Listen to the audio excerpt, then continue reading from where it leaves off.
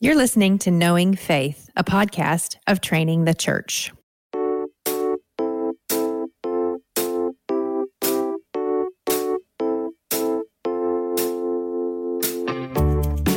This is Kyle Worley, and I'm joined by my co-hosts Jen Wilkin and JT English. Listen, we love getting to interact with listeners of Knowing Faith online. We often use the hashtag Knowing Faith Podcast to try to bring all of that interaction together. And so if you're a listener to Knowing Faith and you want to jump on and join the discussion, you can use the hashtag Knowing Faith Podcast, hashtag Knowing Faith Podcast. And on today's episode, we're going to discuss the doctrine of union with Christ, why it matters, why it's significant for the life of a believer, and where you go in the Bible to actually explore it. We hope you enjoy the discussion.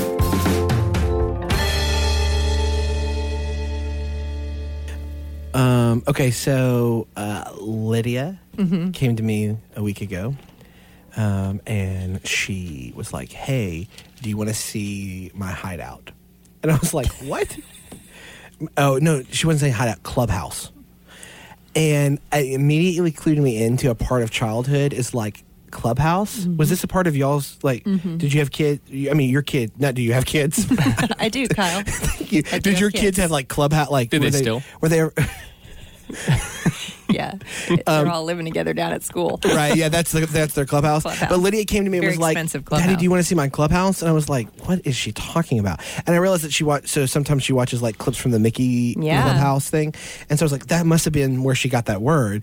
But so I go into her room, and she, like, we have a closet with, like, the sliding doors. Yeah. And so she got behind there and she was like, welcome to my clubhouse. Aww. And I was like, thanks. And I was like, can I come in? And she said, always. And I was like, thank you.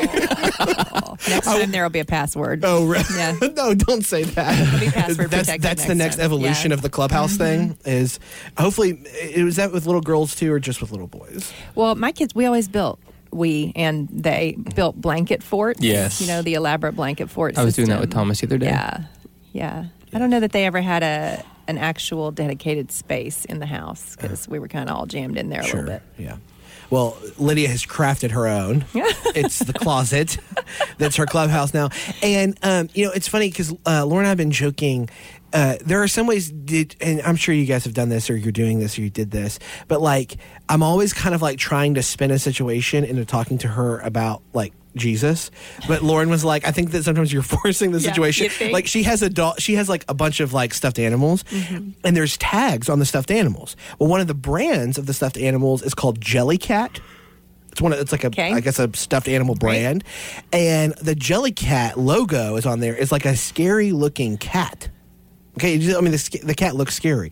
And she stopped playing with those dolls because she was like, hey, like, she was essentially saying, like, I don't like these cats. Right. The dolls are fine, but it's the cat logo on the tag.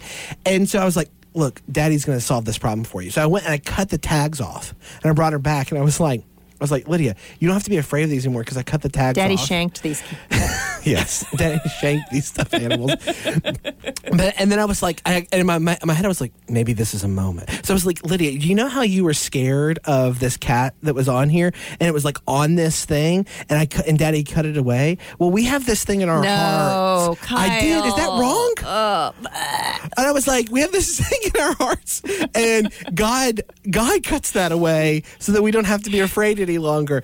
And she was just like, no cat. Like, I mean, of course, it was like totally irrelevant to her. She was just like, she just wanted to be assured that the cats weren't there any longer. But you guys ever do stuff like that where you start trying to explain the gospel or Jesus to your kid and you realize that maybe you're trivializing it in the act? That, like, maybe you're taking something really profound and accidentally making a mockery of it? Does that never happen? I don't think certainly I have my massive parenting fails.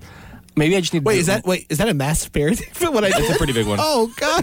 Trivializing the gospel, I think, qualifies. Okay. So Thomas and I are going through I think I said this on a podcast before, the New City Catechism, the kids version. Yes. And it's not like he's really interested in it. He calls it Our Questions. He wants to do it a couple times a day. It's not so much a matter of trivializing the content. It's just like he gets disinterested very, very quickly. Yeah, because he's small. Totally. And it's fine. It's just a matter of, like, is my Enneagram 1 type going to force us to do it? Are we just going to march through this no matter what? Or to say, yeah, let's throw stuff at Dad, whatever, you know. Right, whatever the thing is. Yeah, whatever it is. So. Yeah. Okay. No, I never made any parenting mistakes, but it's interesting to hear yours. Thank you, Got a Jen. book full. Always so cathartic to talk to you about these things. Listen, I have to tell you, it bothers me that we are 36 episodes in and we're just getting to the doctrine of union. But with we Christ. aren't really. I understand why you say that. We haven't done a full episode on it, but we've talked about it a lot. Yeah. It's basically been in every episode. Well, yeah. You couldn't have eaten that lozenge before we started recording. Yeah, Kyle. No, wait. Let the record show. I'm sorry. I've got a dry throat. It's okay, man. Whatever. Yeah, but hang on. Somebody give us a definition. What do we mean when we say union with Christ? What is the doctrine of the union of Christ? Wow. Yeah. I mean, that's a huge, we could probably define it a lot of different ways, but probably the broadest thing that we could say is the doctrine of union with Christ is that doctrine that states that we enter in by grace through faith into Jesus Christ, meaning that salvation is not just something that God gives us, but salvation is something that we receive. All of the blessings of salvation are received in Christ Jesus. So that does not clear it up for me. I need you to. Okay, well, flesh that out a let's little keep more. working on it. Here's Burkhoff's definition. Oh, he's my boy. I know. That's why I looked this up just for you. Nice. Union with Christ is the intimate, vital, and spiritual union between Christ and his people, in virtue of which he is the source of their life and strength and the blessedness of their salvation.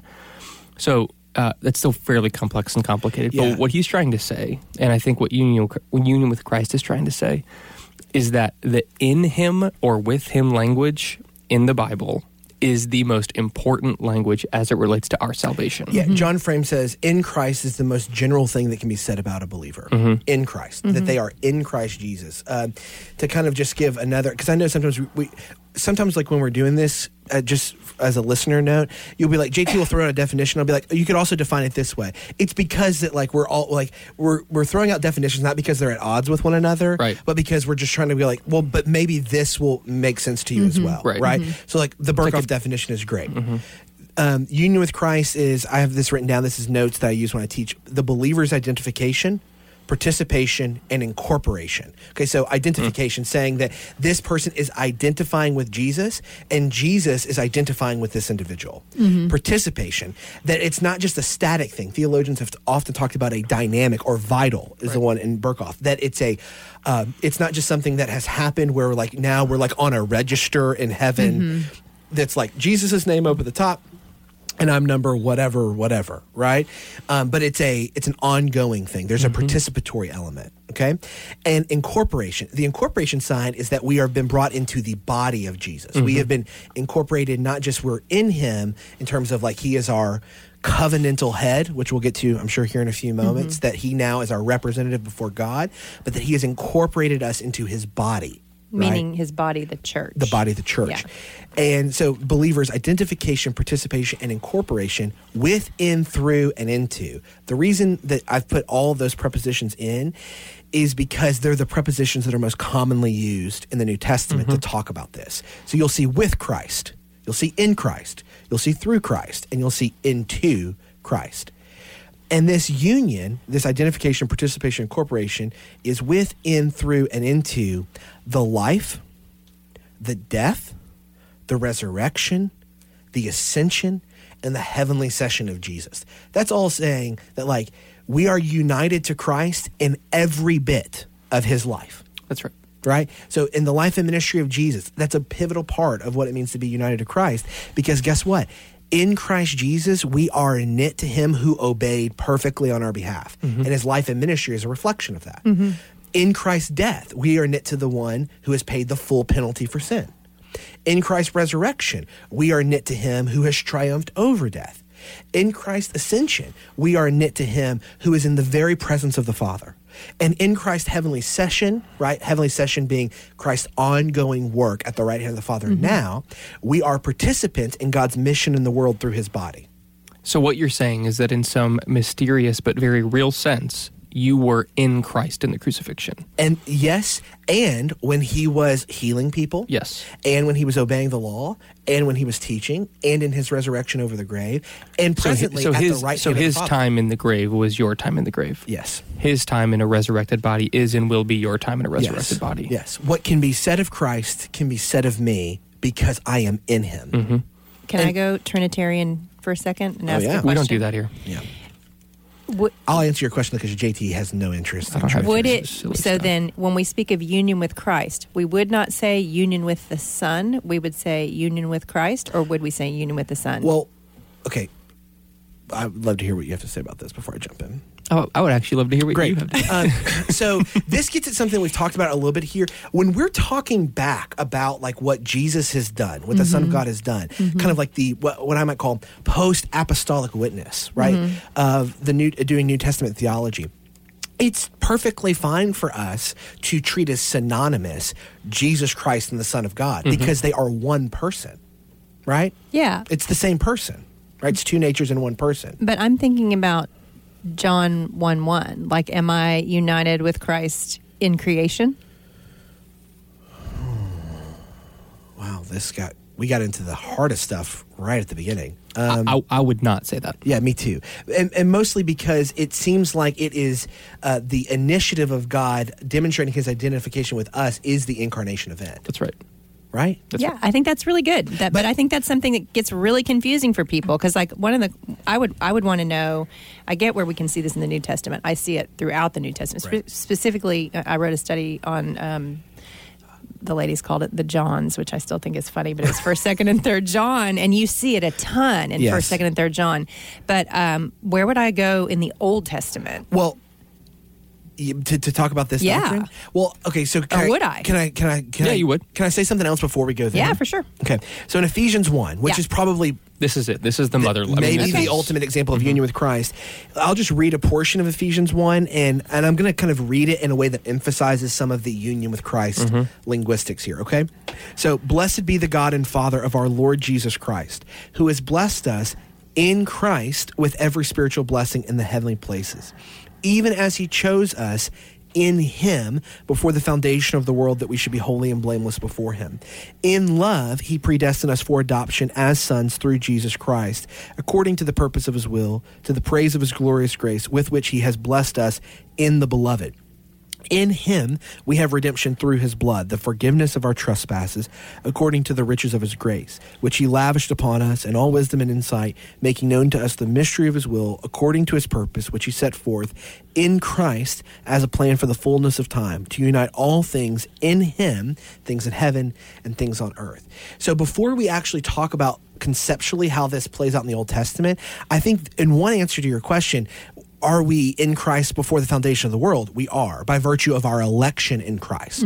That we are set apart in Jesus Christ, chosen in him before the foundation of the world. Now, should we read the Old Testament, or should we read what God is doing in Christ Jesus through the Old Testament as that we are co-participants in that work? I'm going to be, just like JT said, more hesitant there, because the scriptural witness is certainly not as clear. Okay?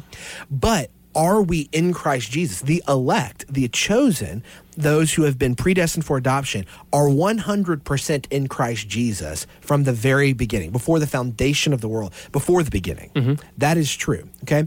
Now, when we talk about how this concept of union with Christ plays out in the Old Testament, we're not getting as clear a picture in the Old Testament as we are in the New, but that can be said about a number, all of the doctrines. But you have very clear union with a person. Yes. Well, for sure. Union with Adam. Yes, you do. You have a headship or A representative. representative in Adam. And participation. Right. Absolutely. And if- incorporation. if all of Orthodoxy humanity. has affirmed from the very beginning, specifically as it relates to our human nature, our sinful human nature, Yes. that we aren't sinners because we sin. We are sinners because we are in Adam. Absolutely.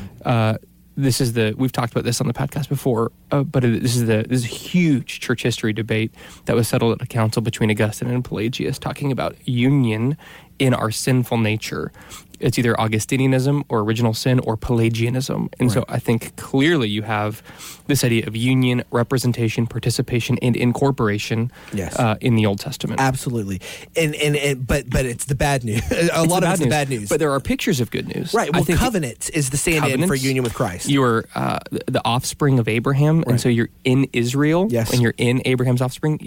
David would be another picture of representation, incorporation, and participation. Yes. He is our covenantal head in some some sense. Moses would be another one. So there are types. Yeah, and anywhere where you see union. covenants, anywhere where you see covenants, you are seeing a foretaste of what union with Christ is going to entail. Yeah. Which is that all the spiritual blessings have been secured for you. Like Israel's life is dependent upon the actions of the king. Yes. Yes. Like you could be a faithful Israelite, not worshiping in syncretism or participating in polytheism or participating in any kind of idolatry. But if King David is, your life changes. Yeah, because he stands as a covenant representative. That's right. Yes. We live in a possession and money-obsessed culture. But what does the Bible say about generosity? In his new book, A Short Guide to Gospel Generosity, author Nathan Harris shows us that the answer to our obsession with possessions is turning to the gospel, because only in the gospel can we find the type of life transformation that enables us to turn our focus from ourselves and back to others, to give generously, and to follow in the way of Christ. To learn more about the book, visit guidetogospelgenerosity.com. That's guidetogospelgenerosity.com.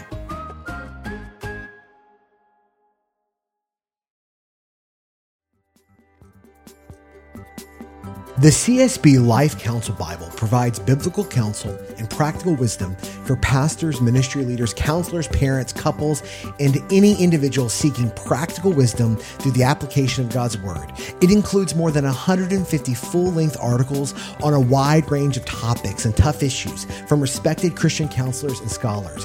Visit csblifecounselbible.com to get your copy today. Visit csblifecounselbible.com to get your copy today.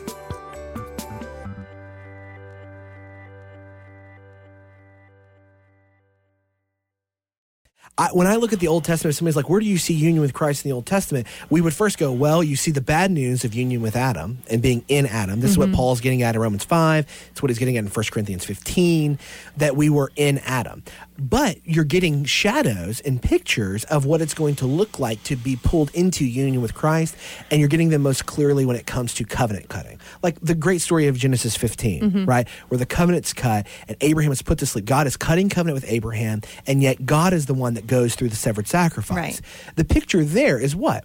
Well, if you keep covenant, then everything that belongs to me by right, I will give you by gift. But if you don't keep covenant, I will take upon all the covenant curses on your behalf. Well, that's the good news of the doctrine of union with Christ, is that by virtue of our union with Christ, God gives us in Jesus everything that belongs to the Son just by virtue of who he is and his perfect life, death, resurrection, and ascension. And Jesus takes upon himself everything that properly belongs to us. So like Genesis 15 and the covenant cutting and then the echoes of that throughout the Old Testament, in my mind, that's where you get to see some of the good news of what union with God and Christ is going to look like. Although it is just vapor trails. Yes. It's glimmers. Yep. So, but then Jesus picks up similar themes. I think John 15 is a great picture of this understanding of a union. He calls his disciples to abide in him. And so it's not just that Paul is picking this up post death, burial, resurrection, and ascension. There's this really clear picture that Jesus is trying to give, that your life is found in me. And it's not so much that you need to seek life in me, it's that your life is going to flow from me. yes. And so he's making this really clear picture that stay attached to me because I am the source of your life. Yes. Yeah, like essentially the abundant life that we're talking about is life in Jesus. Right. That's the whole image of the vine. Right. That's John 15. Right, Yeah. about abiding. What is John 15 talking about when it talks about abiding? It's talking about cultivating our union with Christ Jesus. And we're going to get back to union and communion language and how I think it's helpful at advancing this. But I think when we get to the question of where it shows up in the New Testament, that's a lot more clear. Yeah. Because it's all over the place. Yeah. But Paul is certainly the theologian, like the premier theologian for union with Christ. And I think that gets to his conversion story. Like, look at Acts 9. It says in Acts 9 that Saul was, you know the story. Saul is breathing murderous threats. He's on the road to Damascus. He's a persecutor of Christians. And then it says on verse 3 in Acts 9, it says, now as he went on his way, he approached Damascus, and suddenly a light from heaven flashed around him. And falling to the ground, he heard a voice saying to him, Saul, Saul, why are you persecuting me? And he said, "Who are you, Lord?" And he said, "I am Jesus whom you are persecuting." Now, at Saul's conversion, what do we have? We have Jesus confronting Saul by identifying with his people. So it's no wonder to me at all that the doctrine of union with Christ becomes this mega paradigm for Paul, because it's tied into his conversion. It's good, Kyle. Right? That like from the very moment of Saul's conversion, you're getting... Saul, who becomes Paul, is getting the doctrine of union with Christ. That Jesus radically identifies with his people to such a degree that when Saul is persecuting Christians, Jesus can tell Saul, "You are persecuting me." Right? And I think that's absolutely profound when it comes to thinking through the origin of Paul's emphasis, because when you get into his letters, I would suggest, and it's not like this is novel to me, people who have been doing work in Paul have been making this case for as long as we've been reading Paul critically, which is that the doctrine of union with Christ is maybe the mega theme of his writings. Yeah, I think that's true. I've never anchored it in his conversion, and that makes a lot of sense. I've never thought about it that way specifically. I'm sure I've even heard you talk about it before, but that is making some more sense to me now. And you think about all of the body metaphors that Paul begins using throughout his epistles about many members but one body, or pictures of marriage, pictures of prophets and apostles and foundation being Jesus. Like this is that helps me a lot. Yeah. I've never taken a Tax 9 before. Well, and the first time I heard that was I was in a class with Dr. Adrian Smith, and he was talking about how we're story-shaped creatures, which we talk about a lot, and then a lot of times our conversion stories, our testimony stories, are kind of laying the groundwork for the theological emphases of our life. And he pointed this out with Saul, and I thought, wow, that's really profound. And so just want to give credit where credit's due there. He probably took it from somebody else too. That's kind of how it works, right? It's just like Paul. just all kind of moving it along. Well, yeah, I hope we're not making stuff We up. don't want to be novel when we're doing Novelty, there's a penalty There is a penalty for novelty, actually, when it comes to theology. So when we're doing, when we're kind of thinking through the doctrine of union with Christ, Ephesians 1 is a place that you would go to. Are there other places? Like Galatians 2:20. Okay.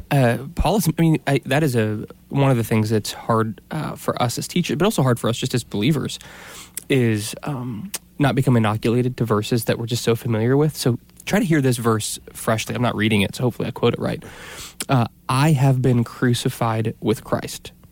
It is no longer I who live, but Christ who lives in me. Yeah. He's saying, I experienced the death of Saul, or Paul, at the crucifixion of Jesus. That I was in him in a very real, participatory way, and that I'm now experiencing new life. Why? Not because of something I've done, but because he is still alive. Yes. That in his resurrection and ascension, I have experienced new birth. Like he is so closely identifying that he is no longer in Adam, but he is in Christ. And everything that could be said about Jesus now can be said about Paul. Yeah. And that's incredibly gloriously true. Oh, my goodness. Right? Because a lot of times believers are like, well, hold on, I don't really feel righteous, or I don't really feel like, especially when believers fall into sin, or they've given in a temptation or whatever, there's this sense of like, well, but I don't actually feel that I'm righteous any longer. Well, the scriptures are clear that we're not fundamentally righteous because of something that we can secure or have secured, but because of what God has secured for us in Jesus. Like Calvin says it this way, it is in the same manner assuredly that we are now righteous in him, not in respect of rendering our own rendering satisfaction to the justice of God by our own works, but because we are judged of in connection with Christ's righteousness, which we have put on by faith, that it might become ours. 2 Corinthians 5:21, right? For our sake, God made him who knew no sin to become sin, so that in him we might become the righteousness of God. And this is so I'm going to take us to Romans 6. We talked about this when we did our baptism episode a few weeks ago. Romans 6, 4, and 5. This is coming right on the heels of Paul arguing about union with Adam and union with Christ, that we've died in him, we've been made alive in Christ. Romans 6, 4, and 5 says this, we were buried therefore with him. We were buried with him by baptism into death, in order that just as Christ was raised from the dead by the glory of the Father, we too might walk in newness of life, connecting the death of Jesus to our death, the life of Jesus to our life. For if we have been united with him in a death like his, we shall certainly be united with him in a resurrection like his. So something that's really important to think about here is, and we've already mentioned this a few times, in previous podcasts that union with Christ doesn't have implications just for justification. It certainly does. It also has implications for sanctification, that the whole Christ is giving us a whole salvation, both moving from unjust to justified now between God and others, but also unholy to being made holy by the power of the Holy Spirit. Yeah, and this is absolutely crucial. And you've talked about this a lot. This is making me happy. Right? Because this is where you get to how this is an intensely practical doctrine, right? And I was sitting here thinking, as you guys were talking about, Paul's words on this, where Jesus says in Matthew 25 that the righteous will perform their acts of righteousness as though they are doing them for Him. And that's a picture of what sanctification looks like. When I was hungry, you fed me. When I was thirsty, you gave me something to drink. Is that we understand through our union with Christ that we are living the life of Christ, essentially. Because you look at like the parable of the Good Samaritan is saying this is what it's obviously it's a picture of Christ and how He acts toward sinners. But then it becomes he wraps up the parable of the Good Samaritan by saying, "Go and do likewise."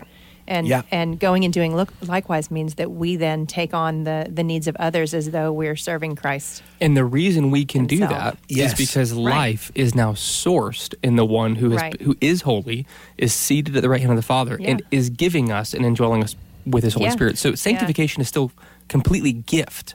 It is foreign and given, but it is true and real. Well, going back to the vine and branches illustration, the vine, it's the branches that bear fruit, right? Yeah. And so the branches bear the fruit of sanctification, you could say, love, joy, peace, patience, kindness, goodness, faithfulness. But all of that happens only if the vine is supplying life to the branches. That's right. Absolutely. I think about how Paul, we're very familiar with Ephesians 2:1 through 9. I would say that we almost always preach, or you hear about Ephesians 2:1 through 10, which is a unit, but you only hear about 1 through 9. It's like, we hear, and you were dead in the trespasses and sins in which you once walked. That's the bad news. And then we'll go, verse 4, look, but God being rich in mercy. And then we spend the next 35 minutes going, by grace through faith in Jesus. Now, all of those things are wonderfully, gloriously, beautifully, foundationally true. Paul ends Ephesians 2:1 through 10 by saying this, for we are His workmanship, created where? In Christ Jesus, for good works which God prepared beforehand that we should walk in them. It's indisputable. Yeah. This is why I always say that the reason why we have such a problem with this tension between justification and sanctification and a misunderstanding of grace and holiness is because we divorce all of these aspects of doctrine of salvation from the bedrock of union with Christ. That's right. Because when you actually put them all there, then you take it out of this, God has declared me righteous and now now I have to walk in righteousness. It's like, no. The problem with so much of our language around salvation is that we remove it from the primary relational context that the New Testament imagines it in, which is union with Christ. And he even continues in chapter 2, the end of chapter 2, in Him you are being built together into a dwelling place for God by the Spirit. Yeah, it's a work that's happening. It's a work that's happening, and the presence of God is among us. And what does the presence of God entail? Holiness. Yeah. Yeah. We have a little quiet running joke in our family about but God sermons. Right. We'll say, hey, how was I heard the but God sermon again. And the but God sermon is always about justification, which I think is why we keep preaching it. And because it's a great doctrine. And it's gloriously true. It's a great doctrine, but it's a symmetrical passage. It starts with how we walked as children of wrath, and it ends with how we walk as children of God. Yeah. And the walking part matters. It at 100% does. It 100% does. And we take this Martin Luther quote, and I'm about to get on my hobby horse here.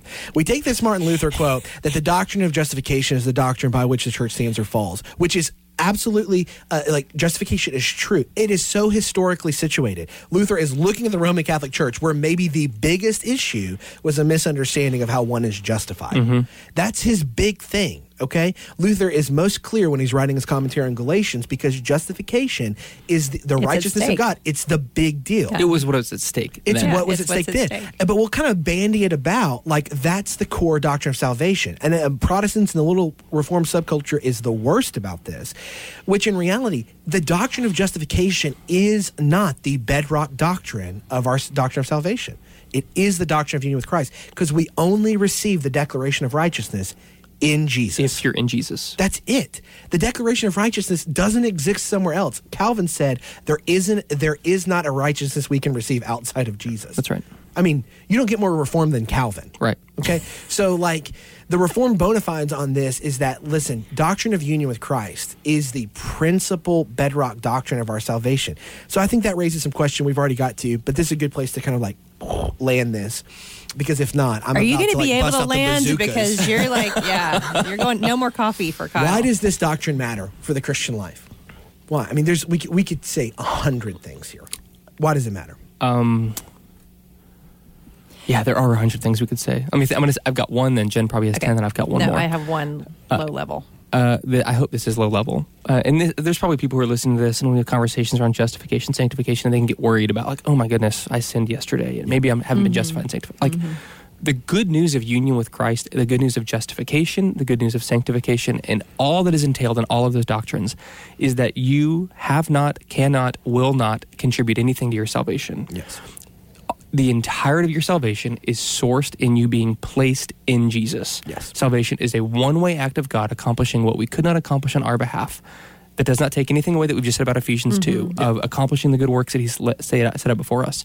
But if you're listening to this, you should receive the good news that grace is God accomplishing for you, for us, for the church, for His body, what we could have never accomplished for ourselves. And you get to rest in Jesus. Yes. You get to rest in Jesus. In Jesus. In Him, with Him, through Him is rest and salvation. It's good. I remember from years ago, and I've used this illustration because it was so helpful to me, someone teaching on this, and he gave a physical representation of it. And he had a small storage container, and he took some beans, some dried beans, and he put them in the small storage container, and he said, "This is Christ in you." And then he put the lid on the storage container. And he took that and he put it inside of a larger storage container. He said, "This is you in Christ." And he put the lid on that. Yeah. And then he held it up and he said, "How secure are you?" Yeah.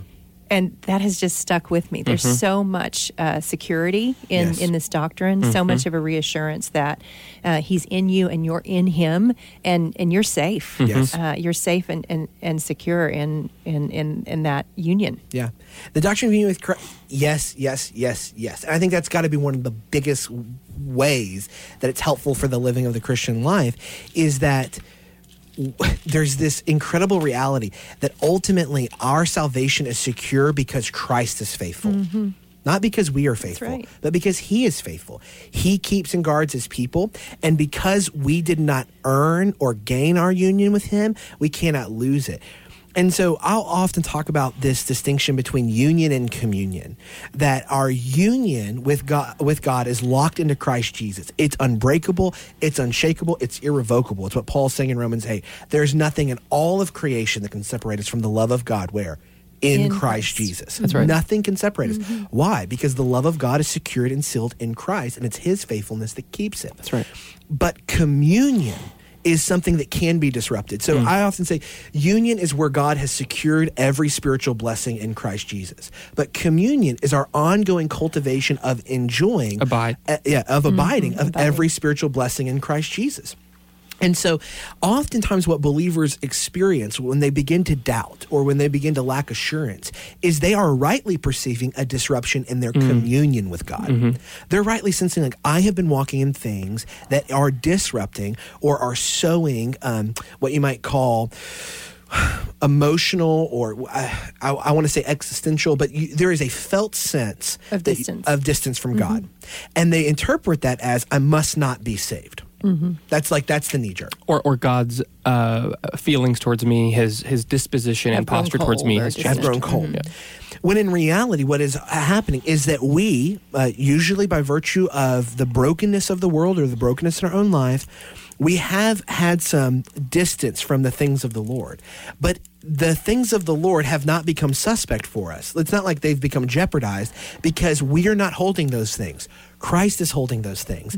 But it's our nearness towards enjoying those things. It's our felt sense. So I feel like union is so helpful for also empowering people to enjoy God, like to actually fellowship with God, because it invites them to go, your felt sense of fellowship with God is not the barometer for whether or not you are secure That's in right. Jesus. But because you are secure in Jesus, you can enjoy a felt sense of fellowshipping with God in Christ. So it allows you to properly place that to go, man, I don't know that I have been feeling much nearness to the spiritual blessings in Christ Jesus, but to not immediately go, well, I must not have those spiritual blessings any longer. That's right. Or they must have been removed from me. That's right. Or I must have never tasted of them. No, it's an invitation to come back and say, no. They're still where God has left them because they're in Jesus. That's right. You didn't lose them. I mean, You can't union lose with them. Christ battles these false ways of knowing, Yes. like experience, like these other ways, or even rationalism. Yes. I think I'm far from God, or I feel far from God. Union with Christ is the reminder that Christians have another way of knowing. Yes. And our way of knowing is simply through faith Yeah. and believing that we have been placed in Christ. And the way that happens, the means that happens, is through the indwelling power of the Holy Spirit, being born again, being given this faith. I love how, I think you read this earlier, Kyle, I forget where you stopped in Ephesians, but this Trinitarian act of union. Yes. So like Ephesians begins with the Father setting his love and affection upon us, Yes. the Son accomplishing salvation for us. But Ephesians 2, still speaking of union, talks about how Jesus accomplishes union in us by the power of the Holy Spirit. Yes. So Ephesians chapter 1 ends this way. In him, who you also, when you heard the word of truth, the gospel of your salvation, and believed in him, were sealed with the promised Holy Spirit, who is the guarantee of our inheritance until we acquire possession of it. Union with Christ cannot be broken because it is sealed by the power of God. Yes. The Holy Spirit is God himself at work in us, sealing Christ in us and sealing us in Christ. And there's just nothing that you can do. There's nothing that you can do or have done that can break the seal of God placed upon your life. Yeah. That's so good. That's good. And it's also our union with Christ, our enjoyment of that is one of the key witnesses to the world. That's right. Like, so this reality, the reality that comes, so like, I think about the high priestly prayer. So as if you were thinking, Jen's already brought up some of the other passages where Jesus is talking about this incorporation, identification, participation, but nowhere more clearly in the Gospels than in John 17, where Jesus in the high priestly prayer says, I do not ask for these only, this is verse 20 of chapter 17, but also for those who will believe in me through their word, that they may all be one, just as you, Father, are in me and I in you, that they also may be in us. Why? So that the world may believe that you have sent me. Right? We get this picture of, what is it? Jesus is saying, I want them to experience unity among themselves. And he's talking specifically about Gentile Jewish unity here. And then he's saying, why? Because we are united. And I want them to be one with us as you and I have been one. And why all of this? So that the world might believe. That's right. And the reason for that is because union with Christ is not just the bedrock for our doctrine of salvation. Like, it's not just the way that the system works. So it's not just like, here's an idea that's going to put the pieces together. It's that it gives the Christian such an unspeakable rest and confidence. Assurance that now all of the risk and all of the sacrifice and all of the picking up the cross and dying daily and all of the vulnerabilities that obedience requires, all of those things can be approached from a glad heart because they're all secured in Jesus. That's right.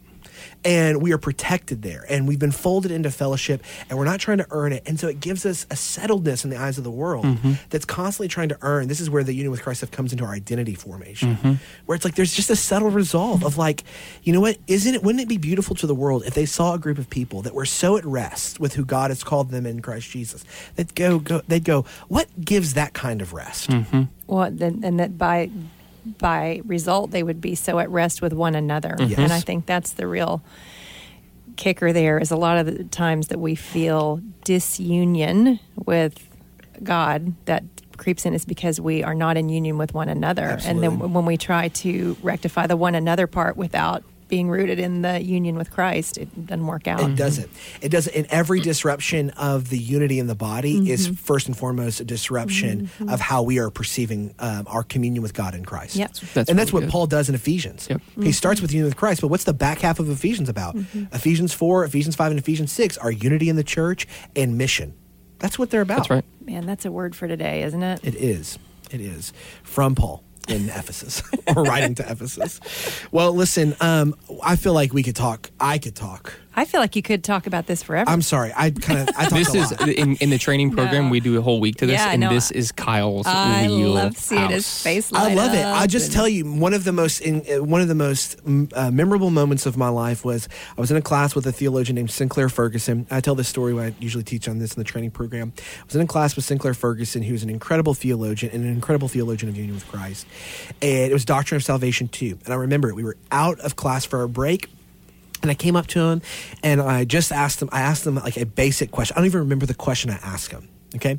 And this was years ago. And he grabbed me, like, he's a very large man. Okay. And Scottish. I can't do a Scottish accent. It would just be embarrassing. Okay. But he grabbed me and he put his hands on my shoulders and he shook me and said, "Son, you are not understanding me. It is all in union with Christ." And it was like a very visceral experience. I got in my car that day and I drove home crying. I didn't really know why. And I went back and I started to kind of reread through the letters of Paul. And it was one of the greatest comforts that the Lord has ever given me in reading and searching His Word, that there's doctrine that had, to me, it's so apparent on the surface of the New Testament, but I had never really seen it. I never really spent time in there. And the more I spent time there, the more I began to feel freedom from, man, am I supposed to be working to obey God or working to earn grace? Like all of the little like idiosyncrasies, my doubts around my assurance of salvation, all these things began to like just be pulled off like barnacles off a boat, because this doctrine is so obvious on the New Testament, and it's so liberating when we begin to see, man, I am in Christ Jesus. What can be said of Jesus can be said of me. Like this is a startling doctrine. That's why I'm so glad he grabbed you and shook you, because this should shake us. I got shook. This should shake us out of fear and into hope. Yes. I mean, this is one of those doctrines that just the more you see it, you can't unsee it. Yeah, if you are in Christ, you've been placed in the heavenly places with Him, and you will not be lost. The same grace that saves is the same grace that keeps. That's good. Can I start using shaking as something that I do to make my point come across? Well, Can I shake people? Not with us. Yeah.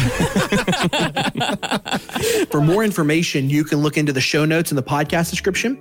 We'd be honored for you to leave us a podcast review on iTunes or wherever you find your podcast. You can find us online at trainingthechurch.com. You can find us on Instagram and Twitter by searching Knowing Faith. On our next episode, we're going to be continuing the discussion of 2 Samuel, looking at an ark and a covenant in 2 Samuel 5 through 8 with our friend Jamin Roller. See you next time. Grace and peace.